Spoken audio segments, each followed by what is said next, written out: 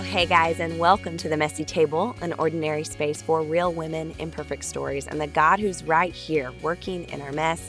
Just like Romans 8:28 says, God works all things, the good, the bad, the ugly, all things together for our good and his ultimate purposes. We can trust him even when we can't make perfect sense of what's going on around us. So I am Jen Jewell, the host of this podcast, which airs a brand new episode every other Tuesday.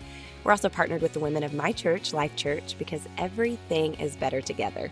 But wherever you are, whatever city, state, country, circumstance, whatever church you might belong to, we are united by the one who made us, the one who sustains us. And so honestly, this is simply a chance for us to gather together and get a glimpse beyond the highlight reel of social media, to listen, to hear, to allow the stories of down-to-earth women to encourage us in our own trenches and also remind us of the truth. These women I interview are living their lives not perfectly, but wholeheartedly surrendered to God's plan, knowing that his ways are even higher than our ways. And there's so much wisdom to be gained just by listening. So as you know, Thanksgiving is officially over, which means Christmas is right around the very next corner, y'all. Even just saying that out loud makes me kind of excited and also a little panicked because we all know how much craziness can come with the holidays. But I have some really great news for you and for me, and you get to be the first to know. This Saturday, December 1st, the Messy Table podcast is releasing a 5-day Bible plan on the YouVersion Bible app called Remembering Christmas. And the goal is to intentionally make room with our minds, relationships, time, bodies, resources, to slow down and remember the actual purpose of Christmas. This plan will help us make room when sometimes it feels like there's no room to give. And some amazing gals who have already been on the podcast contributed to this plan: Cindy Beal, Davina Bress, Ashley Armstrong, Andra Pinkston, and myself. Again, it comes out this Saturday, kicking off December. But you might want to go to jenjewell.com today and get on my email list if you're not already, and then you'll get a message from me on Saturday morning when it's live. All right, well, my guest for today is such a great friend. She's wise, she's humble, she's servant-hearted, and she has been one of the biggest prayer warriors for this podcast since the day I went out on a limb and trusted that God had put this little idea in my heart. She literally set an alarm on Mondays to pray and would text me and let me know she was praying for God to use this little offering we were making. And I'm just so grateful for her friendship and wise counsel. So Andra Pinkston is a pastor's wife and mom of 3 growing boys. She also works from home as a CPA and is a homeschooling mom and serves with her husband in ministry. So she does all the things, which is why we're talking about avoiding burnout in our busy everyday lives, and also about her and her husband's journey to finding financial freedom. I know we all want freedom, especially in that area. So she's sharing her personal insight and tips, which are super helpful and great to keep in mind, especially as we head into the holidays. We're also talking about how to cultivate a meaningful Christmas without breaking the bank. So guys, this episode is exactly what I need as the holidays creep in, and we pray it'll be a blessing for you too. So grab your coffee, pull up a chair, and join us at the Messy Table.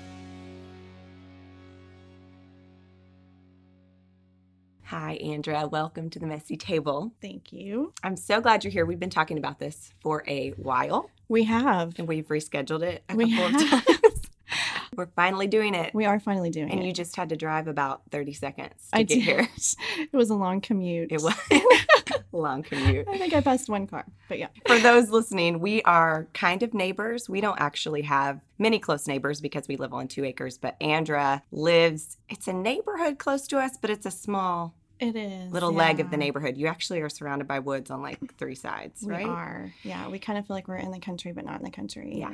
And so anyway, we love to bike to your house. And we love for you too. And my kids have actually started saying, can we bike to Cole and Logan's so that we can have a snack? And I'm like, oh my gosh, this is very telling of what happens when we come over there. You feed us dinner or a snack or something. I don't know if I go so far as dinner. It's happened. We've had several times. Happened, at least twice. But we were already eating. Right. But we love for you to come over.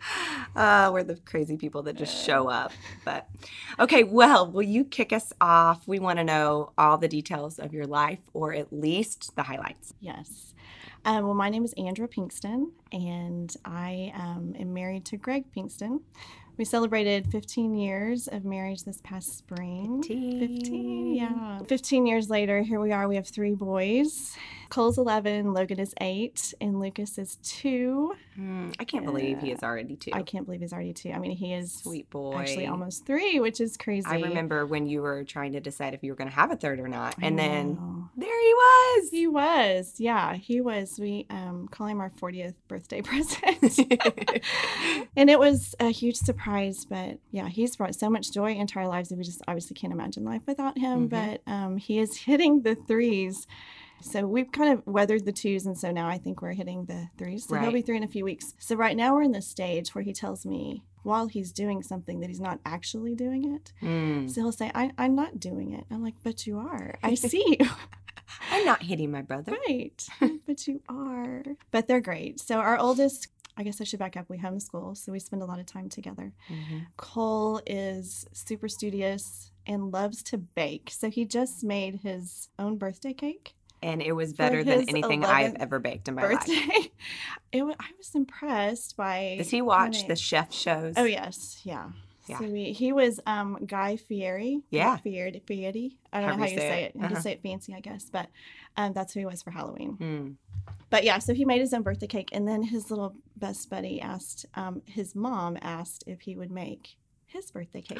No way. Yeah. And so like a couple of days later, their birthdays were really close together. So she asked, and so he's now launched his own business. That's awesome. So he has a logo now that he put on his little cake boxes. And yeah. Did you guys help him come up with it, or did he come up with it? Greg helped him. Yeah, Greg's the techie one. He is. And so he you need a logo? Here logo, you go. And yeah. That's so great. So he's so excited about his new business that he's launching. He made a flyer the other day. So if you get one on your door for Cole's Cakes. We will probably need a cake for something. Well, no pressure, but he'll probably ask you at some point. So that's Cole. Logan is our middle child. He is all sports. He started baseball this year, and he is all in, practices every single day. Every day. Yeah, he is. Oh, and when I say practice, I mean like he's practicing in our backyard. Sorry, that wasn't clear. Well, I was like, every day? No, we don't practice every day. Wow. Now, during baseball season, when they both are playing, I think last spring, I think I sat down and realized that we had 8 baseball events in our 7-day week. Yeah. So, obviously we had 2 on certain days. But okay, so he just practices. In our backyard. That does make me feel a little better. Very clear. Well, I just started sweating a little, thinking this is what's coming for me. Oh, yeah. Well, it's a choice. Yeah. So anyway, Logan's our sports kid. He just has really taken to it, and will be out early in the morning in the backyard playing, which is so fun to see him do something that he's truly excited about. And we also call that recess since we homeschool. Right. I'm like, hey, that's recess. Time for recess. Go outside and play. And then obviously Lucas is our little guy. Yeah. He's super sweet, and the boys are great with him. And it's just been fun to watch that dynamic because there is 5.5 years age gap between Logan, our middle, and our youngest. And just to see them watch Lucas grow up and see his milestones and just see them just be sweet. They're not sweet all the time, but the moments that they are is super special. So that's our kids. So Greg, my husband, works at Life Church. He's a pastor at one of our campuses here, and he just celebrated 10 years, which the two of you used to work together. Yes, I was thinking it was around 10 years ago, so that confirms it. Yeah. We were on staff together when we launched the South Tulsa campus, which is in Bixby, Oklahoma. Yes. Bixby, America. Yes. So, yeah, so fun. So that's when we met. It was. So it's our 10-year anniversary. Happy anniversary. We should. Funny story. I don't think I ever told you this. We should have cake. Cole should make us a cake. He should make. That's his. I'll pay for him to make us a cake for our anniversary. Okay. Our friendship anniversary. Yeah, we'll do that next week. Yeah. So the first few days, I can remember when Greg was just first started on staff, because you were already a part of the team. Right.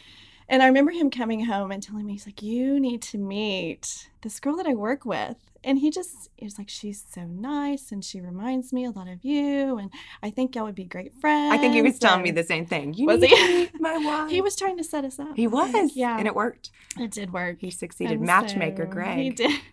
So I still remember those days. I know. Before we ever met. Well, when the kids were babies, because Cole is a year older than Hallie. And so you were about a year ahead of me as far as milestones with our kids. And so I was always looking to you. And I think you filtered a lot of my random questions that I had about car seats, nursing. And I actually remember very specifically getting to the point with Hallie where, I was prepared for nursing, and then I was prepared for oatmeal and baby food and all the little things that you start. And then I was so unprepared for the point where they're not ready for like big chunks of regular food yet, but they're ready for more than baby food. So it's like soft, tiny, itty bitty pieces of food, which is like the death of me because you're cutting blueberries into like 16 pieces and it's just crazy. Yeah. Anyway, I remember telling you this, like kind of panicking. I wasn't ready for this.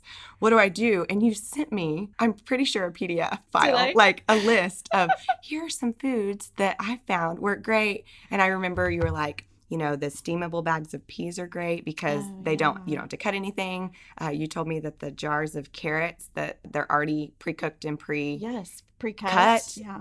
Glory. It is. Amazing. And then I remember you saying, even a grilled cheese, you can make it, let it cool, cut it into a bunch of pieces, and then just have that for a few days. Yes. And you saved my life. Oh, my goodness. So thank you. Glad. You're welcome.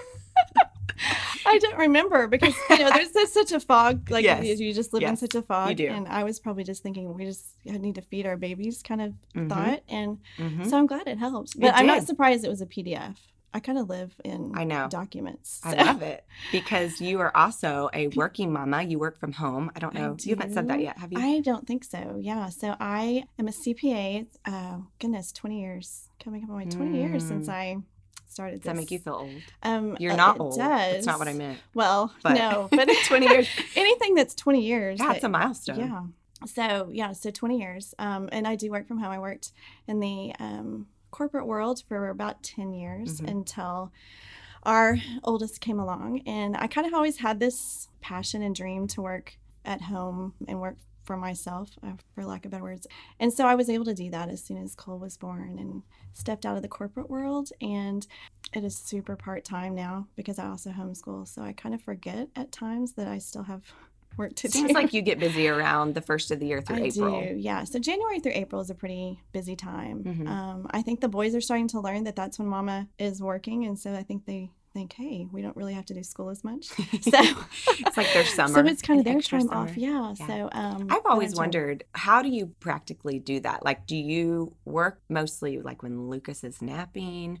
Do you just say, hey, you guys need to do these worksheets? Do you put on a show? Do you send them to the backyard? Like, how do you, when you have to work? Right. Or do you have work days? I know your mom comes over sometimes. She does, yeah.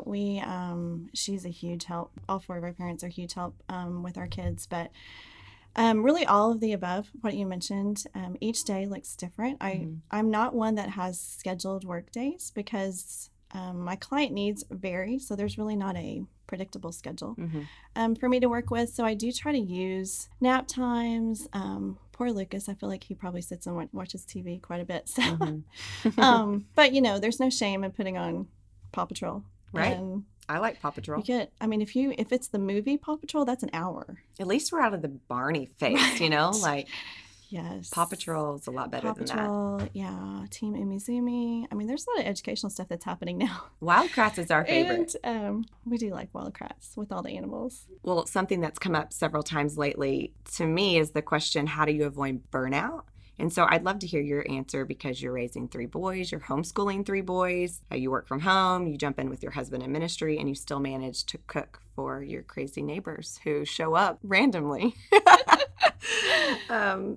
I think it's when you're doing something you love, I think burnout becomes it's just a different perspective. We're all going to burn out, even things that we love, that we spend our time doing. We're going to experience burnout because, we have human bodies and they're going to get tired. And when I think about burnout, I think about, what an opportunity for us to really reach out and allow God just to restore our weariness. I feel like he designed us that way because he knew that there would be times that we would feel really self-sufficient. I know that that's something that I've struggled with most of my life, but really aware of it more in my adult life is that I tend to be wanting to be very self-sufficient. But God has designed us to need him. Yeah. And so when we experience those burnout times, I think that's just a reminder of we have to stop and connect to the source and just allow God to refresh and renew the passion of whatever we're doing. So if it's raising kids, I'm homeschooling, and there are certainly days that, man, that's hard. And there are times I just want to break from the kids, and identifying that it's okay to take those breaks. Like I said, our parents help us a lot. Greg is so good about allowing me a chance to get together with other moms and our friends. And so just really identifying those times that you need it, but realizing that really that God designed us to need him. Right. And when we can sit back and kind of take stock of what has led to the burnout, for me, it's always I'm just being too self-sufficient. It's been more about me doing than allowing God to do his work through me. I don't do it all. I have to identify what my boundaries are, what my limits are, and ask for help. Boundaries is a good point. Yeah. Because everything bleeds over. Since I am home all the time, everything bleeds over. Right. So I've got, I've can't got Logan. compartmentalize anything. Right. So I've got Logan, our middle child, who's coming to me and saying, Mommy, I need to read you my reading assignment today. And he's just learning to read, and he's struggling with the words. And I've got a client email that they're waiting on my response to. And I feel myself saying, just the word is when. It's when, WH is the wh sound. And, trying to pull that out of him while I know that I'm being pulled in a different direction. And so when things start to bleed over, that can cause me stress. And so I have to take a step back and say, okay, for this next 5 minutes, I'm going to focus on what Logan needs me to do. And when I'm through and where he feels like we've completed whatever he is working on with his school or whatever it is, then I can say, okay, for the next 5 minutes, 10 minutes, I'm going to work on this client email. But still setting those boundaries, even if it's 5 minutes, that's a boundary that you're protecting that 5 minutes, and you're going to focus on that one thing. That's good. So in that 5 minutes, I'm setting a boundary to focus on Logan. You can set different boundaries throughout the day. It doesn't have to look like, okay, well, this is the way it always is. Because the truth is you're going to have flexibility in what you do. Right. And if you don't, I think I would go crazy for sure. Yeah, for sure. Well, I like what you were talking about, how God has designed some built-in things to remind us that we can't be self-sufficient. Right. I think one of those things is even just the basic way our bodies work, that we don't necessarily kind of zoom out and think, why did God design it this way? But even just the fact that we need food multiple times a day and water constantly and sleep, at the end of the day, okay, I need you to go to sleep. and I guess what? I'm still God, even when you sleep. Right. Yeah. I remember a time Cole had just celebrated his first birthday, and I had what I guess was a panic attack from just stress. I don't know if it was stress of his birthday. I think it was just that whole first year. Yeah, it was that whole first year of his life. The whole I'm a new mom, and I have this new at-home business, and a lot of changes in life. And my tendency, my personality was that I'm going to do it all. And so I had, during that season of my life, had really disconnected from God for him to be the rest that I needed. And so it was the weekend of his first birthday party, middle of the night. I wake up and I'm pretty sure, first of all, I think I'm having a heart attack. So I Google, obviously, which is always the right choice. What'd you Google? I think I'm having a heart attack. I think I'm having a heart attack. Like my arm is numb and all the signs that I thought, okay, I'm having a heart attack. And so obviously when I Googled it, I was probably about to die because that's what it told me on there. And so I woke Greg up and said, I don't know what's wrong with me, but something's not right. Here's what I've Googled, like showing him on here. This is what it's saying. So anyway, I ended up going to the hospital that night because we called the ambulance because I really didn't know what was wrong, which also led to a funny story that Greg turned off his phone and forgot to come pick me up. And it was, I mean, what? Yeah. Greg.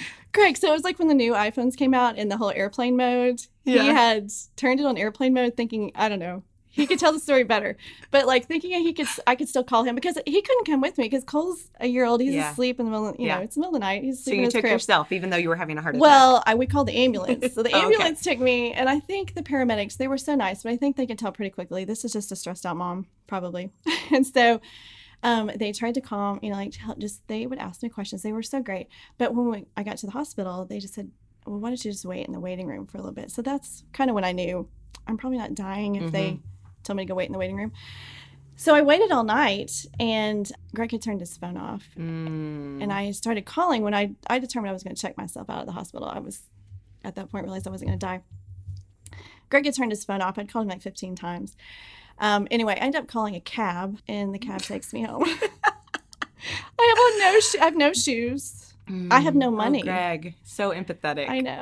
I have no money to even pay What the did cab. he say? Well, first of all, when you got home, were you angry or were you just like, what happened? I was confused. I was like, why wouldn't he answer my call? His wife is in the hospital. Yeah. Why wouldn't he answer my call? Oh, I would have more words than that, I think. Well, so he comes out. I think at one point, actually, like he flipped his phone on in the morning because it's like 5 a.m. now. He flipped his phone on and it had like, 15 messages pop up from me. And I think he immediately knew at that point, something happened. Something's happened. So he felt so bad. But it's a funny story that we get to tell now. Yep. But anyway, I had no shoes on. I'm sure that the cab driver was like, what in the world? I'm picking her up from the emergency room, And she doesn't have any family. No.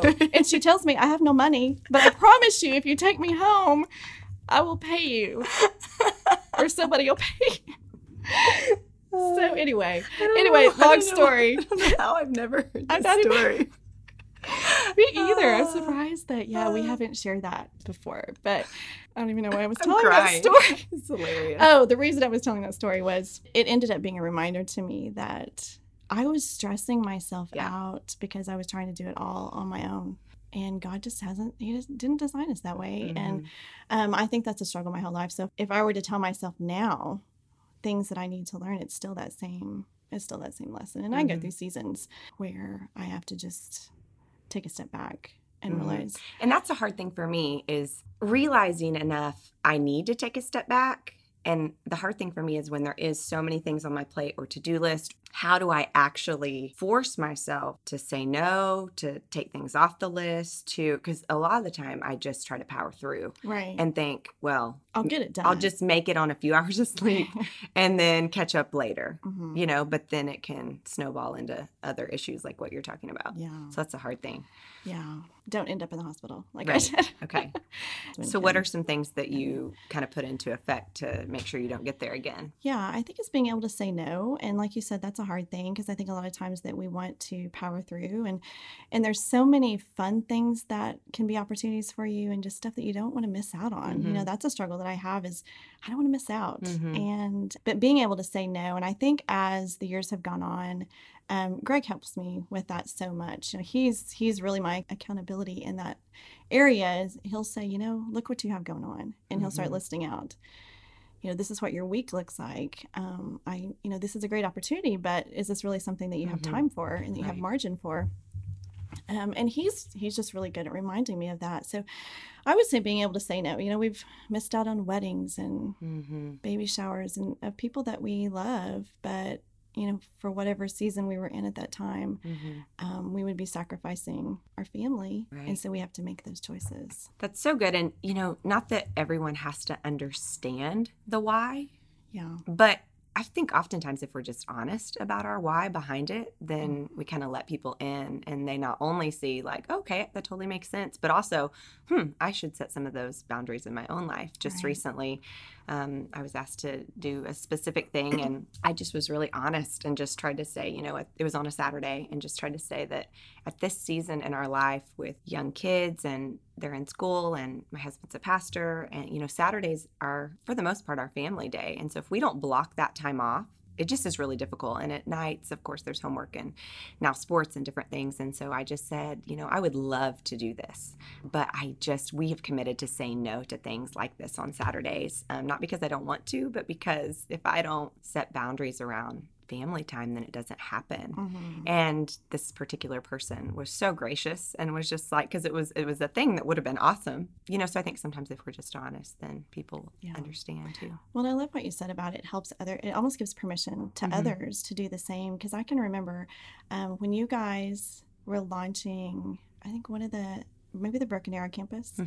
And I remember us having a conversation very similar to that, how you, it was obviously a very busy season in your life. I think you were about to have Jack and a lot going on. Well, that week that we launched the Broken Arrow campus, so that would have been, we're coming up on 7 years. Yeah. That week we opened the campus, the new church on Sunday. Jack was born on Thursday.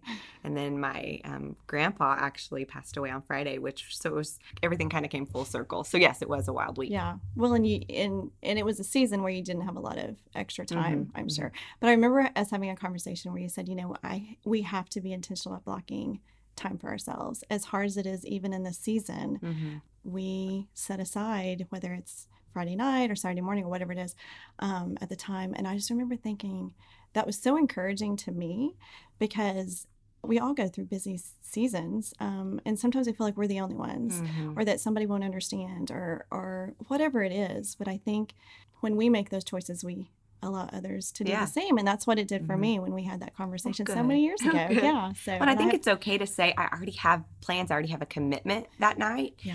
Even if the commitment is your family, that's still a huge commitment that you need to stick with. And, I think we almost apologized. Like, oh, I'm this so doesn't sorry. count. Yeah. I mean, I'm just staying home with my family or whatever. But there is no just to that. I mean, there certainly are priority, and God has designed us in that way too. And so, for sure. Okay, so I want to switch gears a little bit. Early on in your marriage, you guys decided to pursue financial freedom. And so I want to get in your head a little bit, because I think this would be so helpful to all of us listening. What led you, first of all, to make that decision? Well, we were about 3 months into being married 15 years ago. And, we didn't start out our marriage saying we're going to pursue our finances a certain way, and we'd had some conversations about it, but it wasn't like something that, okay, as soon as we get married, we're going to start doing these steps. But our pastor at the time and a mentor of ours, actually, it's the father-in-law of one of your previous guests, a friend of ours, Ashley Armstrong. That's right. Yeah, that's Ashley right. Armstrong's father-in-law. So he married you guys, He married right? us, yeah. So he was our pastor for years and has been a mentor in our lives, our entire marriage. Yes. And at the time when you first got married, Greg was in the business world, Greg right? was in the business world, yes. Yeah, he worked for a software company. Okay. So our pastor asked us just if we would consider leading a financial small group at the church.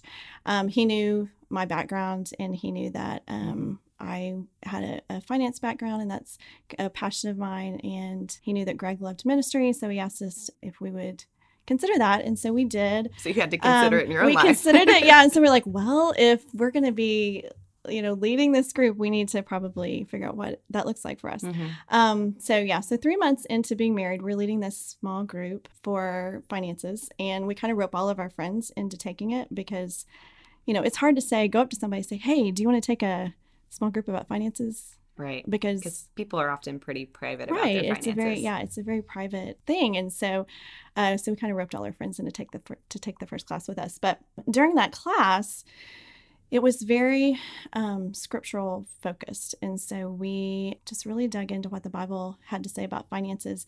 And I mean, immediately God just really took a hold of both of us and said that this is a journey that I want you to be committed to for the next however long it takes.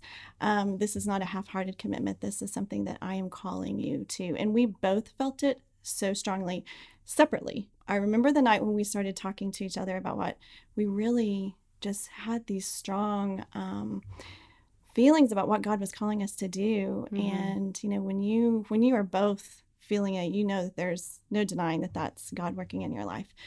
And so we led this group, and part of the process is to pay off debt. And at the time, we considered what we had as debt was just, normal debt. We had a car payment, or we had a mortgage on our house. So it never really crossed our minds, though, that we should work to pay that off, because we kind of viewed ourselves as, we're kind of debt free already. We don't have credit card debt, right? And so we were in this mindset of, well, what else do we need to do? Like everybody has a car payment, and people have a mortgage, but that was the part that God said, no, I want you to get rid of all of it, which really kind of blew our minds. We're like, what? We have to pay off this house? I mean, it was a small house, but what did you feel like the why was behind what God was saying? I think it was just the trust me. We didn't have a clear picture of what the next years or whatever looked like. I think the why that we were telling ourselves was this is wise. We want to have our financial house in order. And obviously God is directing us that way. But I think most of it was just God saying, just trust me with this, because it seemed with this part of your life, right? Yeah, and it seemed insurmountable. Like, how do we pay off?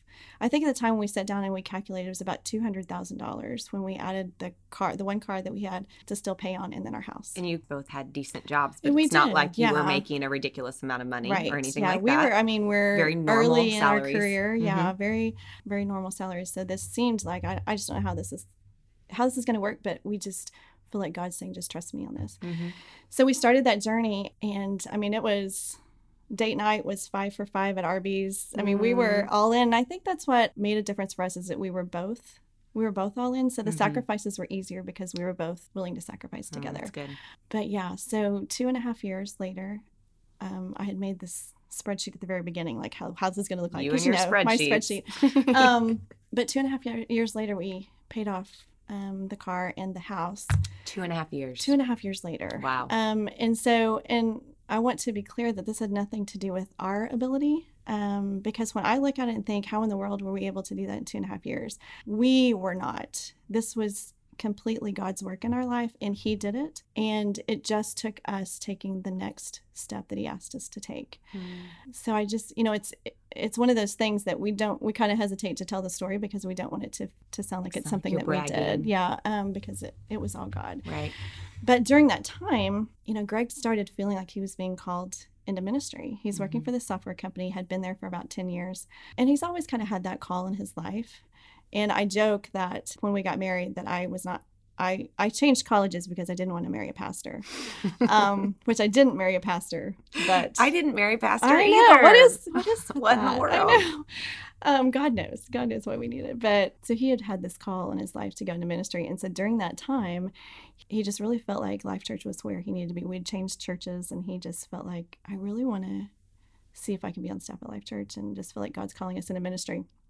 So he interviewed a few times during those 2 years that we were in this financial journey, and the answer was no. And we're like, well, God, okay. Yeah, I feel like we're being obedient to, this financial journey that we feel like you've called us on, and we feel like this is the direction that you're leading us as a couple, but the answer is no.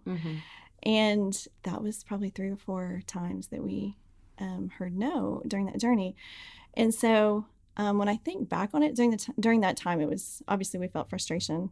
Right. And, it's like we're working really hard. We're eating Arby's, 5 for 5 Arby's then nights. You think, did we hear you wrong, God? Right. Yeah. You start questioning. I think that's, the enemy wants you to question, when we feel like that there's a certain direction that God is calling us in, the enemy's going to want to confuse us. And so, yeah. So during that time, it was frustrating and confusing, but we also knew, okay, this is the path that we're continuing on. So we pay our house off in like January, I think. And within a few months, South Tulsa was opening, the campus that Greg ended up starting his ministry in. And it all, all those steps led us to a point where when the call of full-time ministry came for him, then we were able to say yes without any hesitation. And not that, we should. Right. Yeah. Not that would stop you. It's, But he definitely set you up to where it was an easier yes, maybe. Right. Yeah. And so we were able to look back then and realize, okay, that's what God was doing in our life. That's so cool. So you mentioned some of the sacrifices that your family, or especially you and Greg, made at the time, Arby's. What other sacrifices did you make to put some of that money towards debt? Well, we lived on a very tight budget. There were times that we would go through the checkout counter at the grocery store and put stuff back because it was outside of what we had budgeted for that week for groceries. And so I think it just really just trying to be disciplined was hard for us. That's a sacrifice. It's just trying to stay disciplined during that time. It's a discipline for me even now to just put my receipt in my little app that I have just to keep the budget going and updated and know where I am. That's a discipline. Yeah. So that's how, every day it was like, okay, so we will stay focused and we will make each spending decision that we make, we have to make sure that it's in line with the plan that we feel like that God is leading us towards. So yeah, I can remember a time that a friend of mine, we were out of money in our household budget. So I needed conditioner for my hair and I was out. And I remember a friend, you're out. And anyway, I remember a friend saying, hey, I've got some samples of some conditioner, because she was kind of along our journey with us. I'll send you the samples of conditioner so you can finish out your month and your hair can be soft or whatever. God provided in the little ways. God provided. But some of the things that we did, like we have always been old school when it came to how we handled our finances, and still to this day, we feel like that's the best method for us. So we were the envelope system, carried the cash around. Yeah. Well, then, like you said, when it's gone, it's gone. When it's gone, it's gone. And when you need conditioner, not the risk. You don't just run your credit card. Right. That's really what we used to get us to a point where we had extra to be able to pay down towards our debt. So we would carry the envelopes into the grocery store. I had them laminated with. Of course you did. Yeah, I had them all laminated because you didn't want it to fall apart. In a Ziploc bag with their spreadsheet. Right. Yeah. Not a Ziploc bag. I'm sorry. It would have been like a binder. Well, yes. Yeah, I definitely had some binders and things. But so we've always just been old school with our finances. And even now today, when we find that there's an area that's out of control, which is mostly eating for us, like dining out or groceries, we'll go back to just pull out the cash at the first of the month. And it's a hard discipline because we don't carry the cash around with us normally. So to be able to... So you guys do use some cards now? We do now. Yeah. And I always tell people, you're never tempted to overpay the water company or the gas company. So pick a category that is an area that you're going to overspend. And for us, it's always eating out or groceries. So that's what we go back to when things start getting off track. That's good. So it's funny how it seems that sometimes our mess later becomes part of our message that God has called us to. And I know you are passionate about helping others find financial freedom so that they can live generously on purpose. So let's do a little crash course. We would love to know just what are some things that you want other people to know that you've learned over the years that you just want to pass along? I think, how we touched on that finances are a very personal thing. And so I think I see a lot of times, like you said, I do have just a passion for other people to experience freedom in a way that they can pursue what God has designed them to pursue. For some people that feel that they're in a job that they don't feel like that they are called to. For some people, they are called to that job and that's their ministry, but they want to be able to not worry so much about the paycheck and want to be able to focus on, the people in their workplace that God has placed for them to minister to. And so being able to remove finances as a burden or a hindrance, as people seek what God's The Bible called them says to that do. we're a slave to the lender. Exactly. So, yeah. I mean, I don't want to be a slave. I don't want to be chained up. Right. And so, talking about that verse, Jesus' sacrifice was too great for us to live an enslaved life. And finances is something that I do feel like the enemy uses to distract us. So one of the first things when I sit down and talk to people is I always ask them, like, if we could remove finances from the equation, what would you do with your days? Like, how would you spend That's a great question. your days? And not that that's a realistic scenario necessarily. Right. I mean, we're obviously going to need something to live on. But it can help you zero in on what do you feel called to and where are finances, like you said, being a burden, getting in the way of what you really want to do. Right. And so it opens up a conversation of what are your passions? How could your life look different if we were to alter the financial situation that you're in now? So I think my passion just comes from wanting to see people just live life as God has called them to live. And so after we kind of talk about the question of what would it look like if you removed your finances, for me, the difference that happened when we took that very first course was I needed a heart change before I could make a habit change. And so that study was very biblically focused. So we were able to see all the scripture in the Bible that talks about money. And I'm sure people have heard different people say that the Bible talks about money more than really anything else. There's over 2,000 verses in the Bible that relates to money. And you look at Jesus's ministry, he spent 3 years of his ministry here on earth, and he spent more time talking about money than really anything else. And so that 3 years is such a short period of time, and he came to save us. But yet he saw the need and the importance to address this part of our life. Because it's such a part of our life, yeah. And so just to be able to get that biblical base was where I started. And so being able to start there, when we talk about practical steps, is just being able to dig into what the word says about what finances mean in our life. And, John 10:10 talks about the thief comes only to steal, kill, and destroy. But the second part of that verse, and we hear that part we hear both sides of the verse. Right. But oftentimes we don't always put them together. Yeah. And so the second part of the verse is, I have come that they may live life and have it to the full. And I think that's what hit me is like when we started our journey 15 years ago, we weren't necessarily thinking, okay, what does our life look like 15 years from now? But now that we're 15 years later, I see that Jesus worked in our life to bring us on a journey. And he wants us to experience his life to the fullest. And something that you guys live out that you might not talk about too much, is that this isn't just for you. This is so that you can live a generous life, so that you can pour into others, help others, not only help them find freedom, but also just help and serve in that way whenever you can. Right. So, yeah. Being generous along the journey has been something that we've learned as we go. And I think, my spreadsheet mind was, here's how it's going to look over the next however many years to take to pay off our debt. But I had to be open to God saying, but you also need to live generously. You need to live with open hands. When we talk about finances, we talk about living as if our life is a funnel versus a bucket. So we're not holding all that God has given us for ourselves. Is that God has given us, we're just the stewards and the managers of what he has given us. And we listen to him, and he wants to use those resources to reach his kingdom and the people around us. Yeah, exactly. And so to be able to live generously along the journey, I think is so key. I do too. Okay, so say I'm listening to this and I'm like, man, I want this, but I don't even know where to start. So if someone wants to start today, making progress, what are the first few steps or even one step that they can do? What would it be? That's a great question. I feel like most people can get bogged down in the details of what does it look like to start. Overwhelmed. Right. Like you said, you felt at the beginning, this feels impossible. It does feel impossible. When you start seeing a number on a piece of paper, when we're talking about paying off debt, I mean, there's nothing that will stop you in your tracks when you see multiple zeros behind a number. I feel like for me, I sat down and made this huge spreadsheet, and it was pretty, but that's just how my mind operates. But what I realized was the spreadsheet does me no good if I can't take the next step. And if I'm looking at all the numbers and feeling like I don't know if this is possible, and two, I don't even know what that first step is.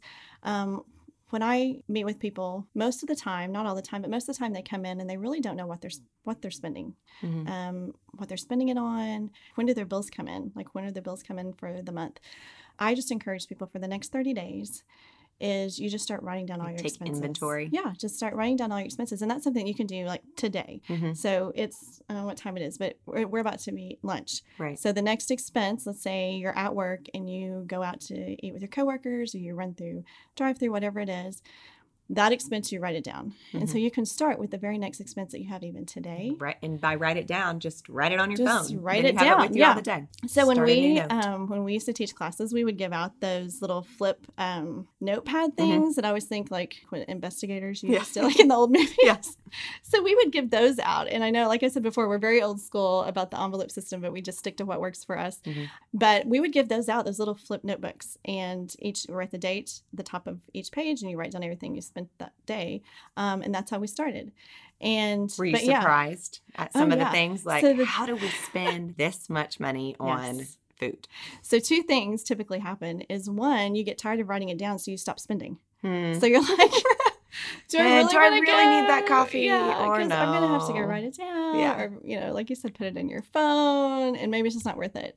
And secondly, when you do become aware of what you're spending, you will make better decisions. And you'll think, man, I know for us, we the awareness piece, it is basically. The awareness piece, yeah. And it's hard to start a process with something until you are aware of where you're even at. And so to gather the information to make the best decisions is what that 30 days does. So I would say 30 days for the next 30 days, because that cycle gives you a chance to see when your bills are coming in. And usually over the 30 days, you'll get a good picture of what you're spending. Yeah, that's good. And so that's the first step. Okay. So the second step I always say is start giving somewhere. Giving. Even though that feels like it feels like, yeah, it does. Because you're like, oh, but look at this debt or whatever it is that we're trying to pay off. If I give this money away, then obviously I can't use it for what I think I need to be using it for. But giving creates that balance that I think that I know that I struggled with. But if that money could go to debt, it's really hard to let go of it. But God calls us to be givers. You know, he, like I said earlier, he doesn't want us to hold on to it for ourselves. You know, everything that we have is his. Everything in this world is his. It's all his. You know, if we don't view it as just ours and we view it as his, it's easier to give away. Right, right. Well, and I think God knows, he knows our hearts. Yeah. And he knows that he doesn't need our money, but that our hearts are tied to our wallets. Exactly. And so, yeah, anytime that we can kind of loosen that chain, it's a step of freedom. Yeah. In fact, there was a quote about giving that I read not too long ago that I thought was so good that and I'm going to have to read it so that I don't mess it up. But it said, giving is not God's way of raising money. It is God's way of raising people into the likeness of his son. That's good. And so, so God uses giving to really transform us into the image of Jesus. And other people who get to receive some of those benefits. Yeah, that may be the only interaction they have with Jesus's love is through you that day. Right. And whether that's you personally giving someone in need money, whether it's through a church, an organization, and of course we as believers and Christians, we love the body of Christ and believe that the local church is the hope of the world. And so even getting to give to our local body to empower people in our community is a huge, and not only blessing for those people, but for us. So yeah. And giving it's counter to selfishness. It takes the focus off of us. So true. So those are the two steps that we always start with. After we ask the question, after we ask the question, what would you do if money wasn't a factor? Then it's for the next 30 days, write down your expenses and then just find some place to give. I like that. That's good.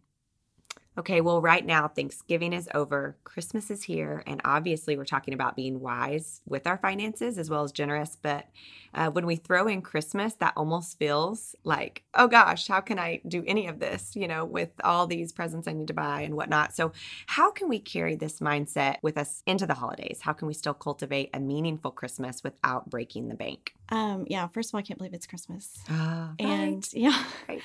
And it's interesting. I know I go into this season and we spend the next month overspending, overeating, and overcommitting ourselves just, time-wise. Yeah. And then we expect January to be like, oh, we got to fix it all. In January, that's kind of that's funny. That's how I feel often is let's let it go and then fix it. Just hang on until January. When it's not even about that. It's not. It's not. I wonder if Jesus sometimes it's just like, you guys, come on. Yeah. We place all these high expectations on ourselves. And so we're already busy people. And now we add all of it onto our plate. And we wonder why we get stressed out. Yep. But, the first place is really just praying about what does God want your Christmas to look like? And we set expectations for ourselves that are unreasonable. But when we look to him and allow him to set our vision and his vision for what that looks like, I think that's when we can step back and realize that it's not about all the gifts and all the hustle and bustle and running around.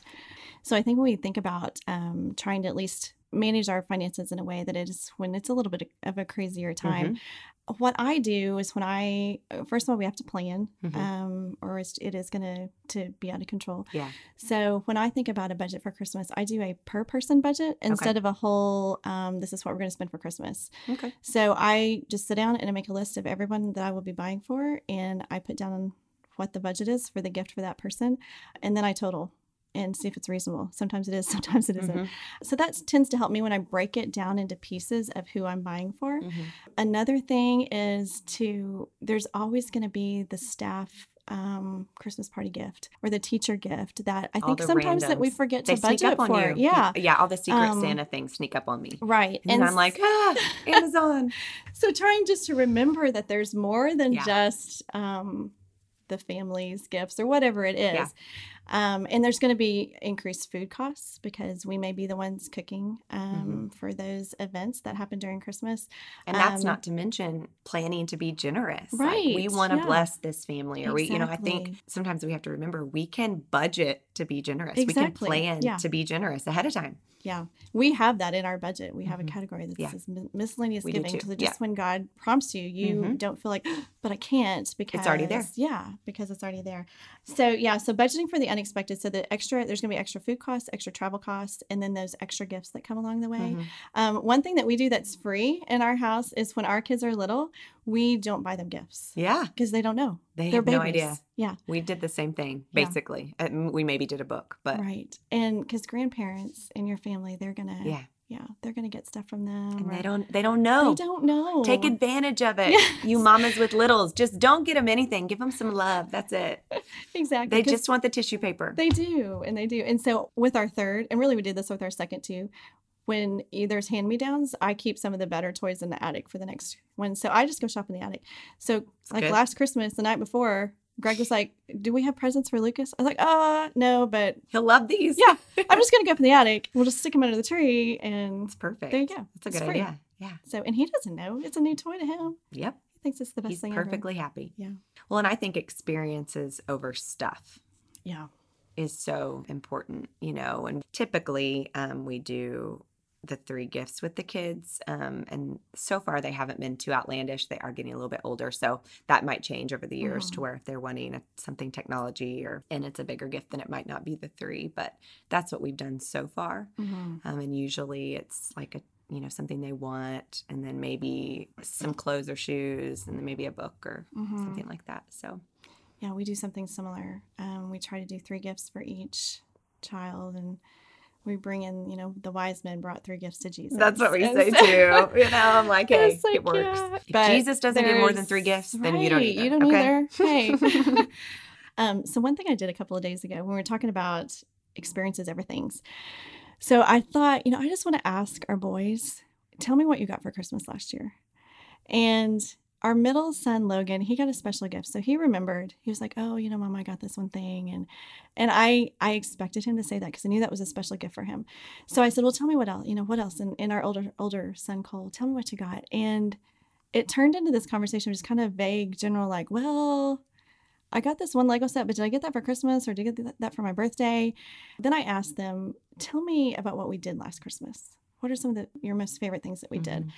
And they immediately started telling me details about, we decorate those gingerbread houses, and it has the candy that when it falls off the table and it bounces on the floor, it goes everywhere. All the details. It does. It really goes does. everywhere. Yeah. And like, well, when we drive around to go see the Christmas lights, we went to that one Christmas light display, and they played that Star Wars song, and it was so fun, and there were so many cars, and we had to get out to go see it because we couldn't see all the Christmas lights. And then details, yeah, all the details. And so it hit me. It's like the presents are fine, and they're gonna expect presents. I mean, just that's part of Christmas, and I think that's to be expected. But what it taught me and showed me was that it was the experiences is what they were holding on to. And could tell me all the details about. Right. And those are the things that will last with them. And yeah, I think experiences over stuff is so good, not just for our own kids and our own families, but also, we went and served under the bridge at one of our local missions partners. We took the kids last year, and that's something that they remember and reference many times, and they weren't getting anything out of it. And so, and again, I'm not saying that to say, oh, we're so, awesome, but I think, and I actually remember that night being a sacrifice for me, like we have so much to do, but we're going to go do this. And so, it resets not just their mind, it resets my mind too. Yeah. So, and just side note, there's different conversations about, oh, we do Santa or we don't do Santa and all that, and we don't have to go into it. But I know one thing that we consistently say over and over throughout the Christmas season, when we're looking at lights or icing cookies or wrapping gifts, we ask our kids and ourselves, why are we doing this? And one way to bring it back, especially for kids or young kids, just to keep it simple, is that this is all part of a big party for Jesus. We celebrate our birthday, so they can really resonate with that. When we come into the world and we celebrate his birthday even bigger because God sent him into the world to save us from our sins. And so that's a reoccurring conversation that we have throughout. So whenever we're doing all these things, it just, instead of overcomplicating it, it just simplifies it to, the reason we hang up lights on our house is because we want to remember that Jesus is the light of the world and this is his party and all of that. So that's a simple thing. So many opportunities that we have to really remind our kids of really what everything is about. Yes. It's just, we concentrate into those 30 days. But yeah. Okay, so before we kind of wrap up, we want to know what resources have been helpful to you that you can pass on. What do you love? Well, 2 of our favorite financial resources, Dave Ramsey and Crown. Crown was the study that we did when we first started, when we were married. I don't know about Crown. Yeah, so it basically was our base in what we learned about finances. Over the years, we've taught Crown groups and we've taught Dave Ramsey groups. Cool. And just there's so many resources online. So those are 2 of my favorites. A few of my favorite books on finances, Conquering Debt God's Way by Bruce Ammons is how we paid off our debt. We used his system, very similar to the other systems that you hear about with the debt snowball and how you create momentum and paying off. Very similar, but his plan or his approach just really resonated with us, and that's what we used. Fields of Gold by Andy Stanley. It's a book about generosity, and it was a book that I gave Greg when he went on a business trip. We were probably a year into our debt payoff and completely altered the way we gave. So excellent book. Another giving book, The Blessed Life by Robert Morris, is one of my favorites too. I want to throw in a homeschool resource for the homeschool mamas out there. Teaching from Rest by Sarah McKenzie has been a great book for me, just to remind me that the hard days are mostly because we place the stress on ourselves and the expectations on ourselves. And really, if God's called you to homeschooling, that you're there to invest in your kids and just to ease up on yourself. That's so good. So it's a great book. My mother-in-law is an author, Jeannie Pinkston, and I want to give a shout out to her book. She writes Christian fiction. So good. So if you're looking for good Christian fiction, you can get her books on Amazon.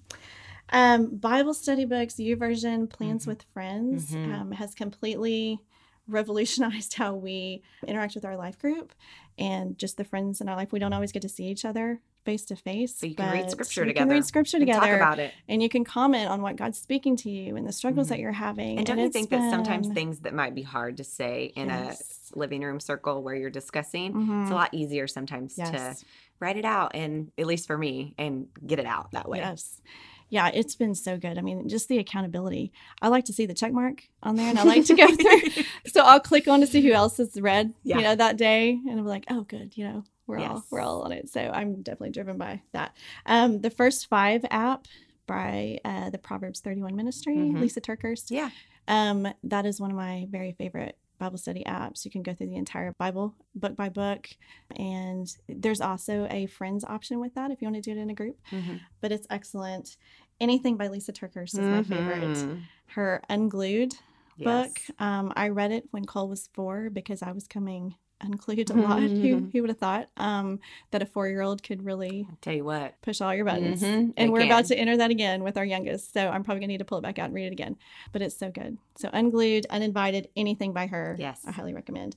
And then my very favorite Bible study book that I have been working through recently, it's called Seamless: Understanding the Bible as One Complete Story by Angie Smith. It's such a pretty book. We're looking at it right now. I was looking at it. So it's one that's been on my list for a while that I've wanted to do, and I think I'm just going to bite the bullet and do it. You should. It is so good. And I have learned so much just about how scripture connects and the history, especially Old Testament history. It's been so good. It's my second time to go through it, and I highly recommend it. Yay. And then obviously the Messy Table podcast is my favorite. And I'm not just saying that just because you're sitting here. I mean, just the women that you've had on, I've learned so much. And Derek. Yeah, and Derek. All the women and Derek. And Derek. It really has been a blessing to me. And so I just want to thank you for doing this and for really following God's call. Well, thank you. And then I'm just grateful, honestly, to the women who are willing to come on and share a piece of their story, because I know that's not always easy and it can be kind of nerve-wracking, but I consider it a gift and a privilege for sure. So thank you. Okay, do you have one final word of encouragement you can leave us with? Well, we talked about in John 10:10, the last part of the verse where it says, I have come that they may have life and have it to the full. I think all of this for me comes back to that's what Jesus wants for us. That's what God wants for us. Jesus died on the cross for us. And for us to be burdened by debt or our finances, it's just not what he has for us. And so I wanted to read in 1 Timothy, at the very end, it's chapter 6, where Paul is talking to Timothy. Timothy is talking to a church in Ephesus. And so Paul is talking about money at the very end of this first letter to him and to Timothy. And so he's talking about being content and, for we brought nothing into the world and we can take nothing out of the world. But if we have food and clothing, we will be content with that. And then he goes on and talks about generosity. But the very last part of verse 19 is my favorite, and it comes back to what we've been talking about. All of this he's telling to Timothy, but it comes down to so that they may take hold of the life that is truly life. So that's what I want to do, and that's what I encourage those today let's take hold of the life that Jesus wants for us. The life that is truly life. That's good. Thank you for being here. Yeah. You're awesome. And just love you and Greg, and we're so thankful for you. So thank you for sharing. Thanks for coming on, guys. Thank you so much. All right, guys, so much goodness today. Be sure and check out the conversation notes on my website at jenjewel.com for all of those links and resources mentioned. And also join my personal email list, like I mentioned before, so you know when our new 5-day Bible plan is officially live on the YouVersion Bible app this coming Saturday, December 1st, and we'll be ready to read the Bible together. You can also subscribe to The Messy Table in iTunes, follow us on Instagram, and we just want to say a big thank you to those of you who have already left a review for us in iTunes. We read them all, and it seriously means more than you know and helps other women find encouragement. Well, as you start the holiday madness and go about your week, remember, yes, life is messy, but God is at work in your mess.